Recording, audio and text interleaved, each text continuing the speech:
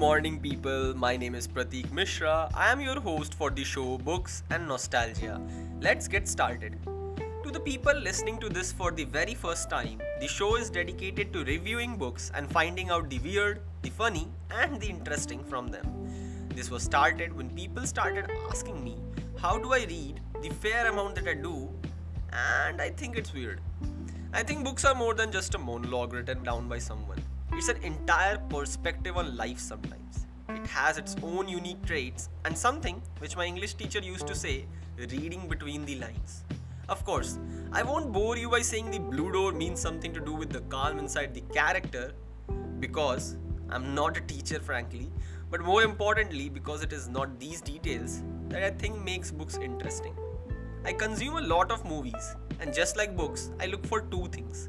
A gripping and tight storyline and well-written dialogues. I also share some of my nostalgic and close-to-heart stories. Stay tuned to find out more. Today the book I have is 1984, written by George Orwell. To those who don't know him, here is a little bit of fact splash for you. First, that George Orwell is a pen name and his real name is Eric Arthur Blair. He's among the most influential British writers and his narratives have inspired a host of anti-system type of movements.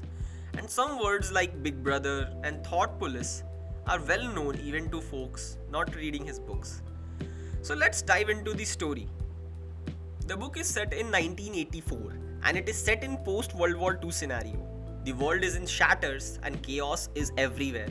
Influential and strong-minded people have spotted the weaknesses in the system and the failures of the previous governments and want to keep power to themselves, this time permanently. So they create a state where every sound you make, every breath you take and every movement you make is closely monitored every day 24/7. Even your thoughts are not your own and somehow are being monitored by the state and it should be in line with the propaganda. The idea in this story is that there is something or someone called the Big Brother who is constantly monitoring you, checking your actions and looking for unorthodox behaviors.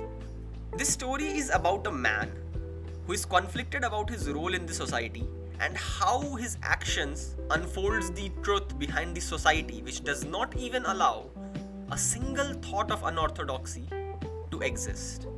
In the words of the book, such people are not annihilated, they're vaporized. The book is like a well-sequenced performance of multiple characters, chief among them being the Big Brother and our protagonist, Winston Smith. The book is so symbolic of the current times that it's almost a lie to deny that we are not being surveilled in ways quite similar and yet far more advanced to the ones described in the book. There was a news incident which I can recall where a comedian was arrested on the basis of a joke he was about to say.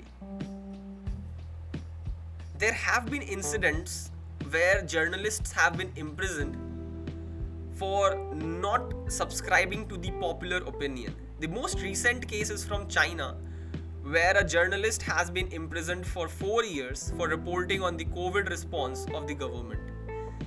These sort of things have happened in the past and will continue in the future. But I don't think what's written in the book is even remotely achievable. The end of the book tries to make you think otherwise, but this is, let's say, a personal belief that I have or some sort of faith that we have in us. I don't believe that human spirit can be predicted or its actions understood. If technology becomes advanced, so do our thoughts and our actions to mask our true behavior.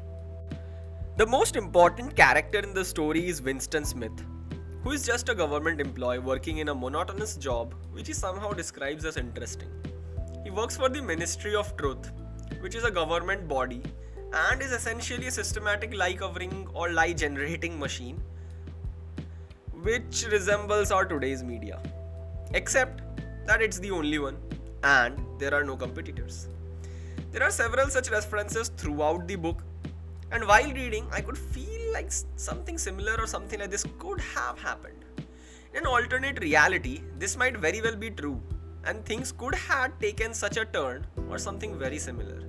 The book describes the incidents very rationally and makes you believe every word, every reason. The book is old, but it resembles aspects of current society. There are some very nice lines in the book, and it just makes you respect the book even more. I'm not using the word like deliberately because the subject matter of the book is a little bit dark, and I won't say dark in the sense ki it's talking about things that we don't usually discuss, but it's talking about a reality which has happened in the past.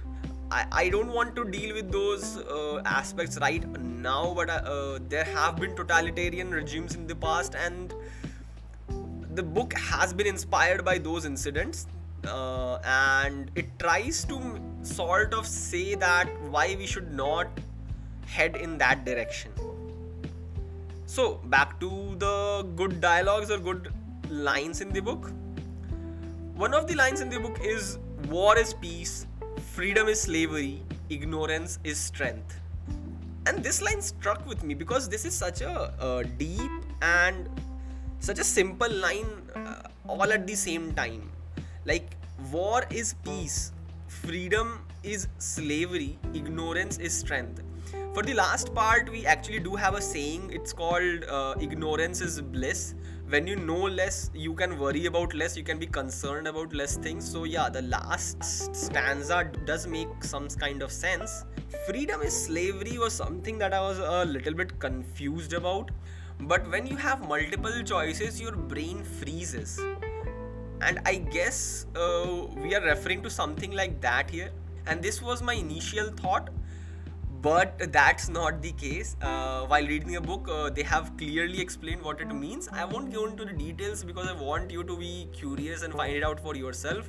The same goes for war is peace. I initially thought that this is like literally just two extreme ends of anything, and there is nothing that can even make sense. But George Orwell does it again. He explains why he calls war is peace, and it makes sense somehow. The idea of this review, I'm starting to guess, is to recommend this to an ideal reader. So as a first attempt, let me say this should be read by someone who is not easily disturbed, first of all. He should probably be in his late teens or be a young adult and be ready to handle some kind of graphic details.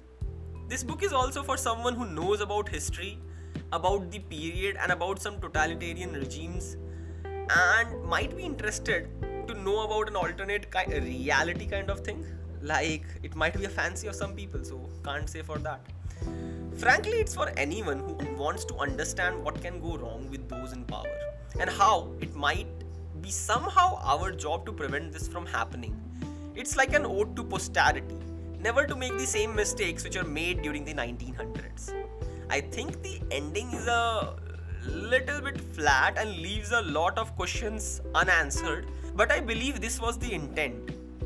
The intent of the book was never to provide a solution for these sorts of problems, because they will always emerge somehow due to the sins that we have in our mind about lust, about power.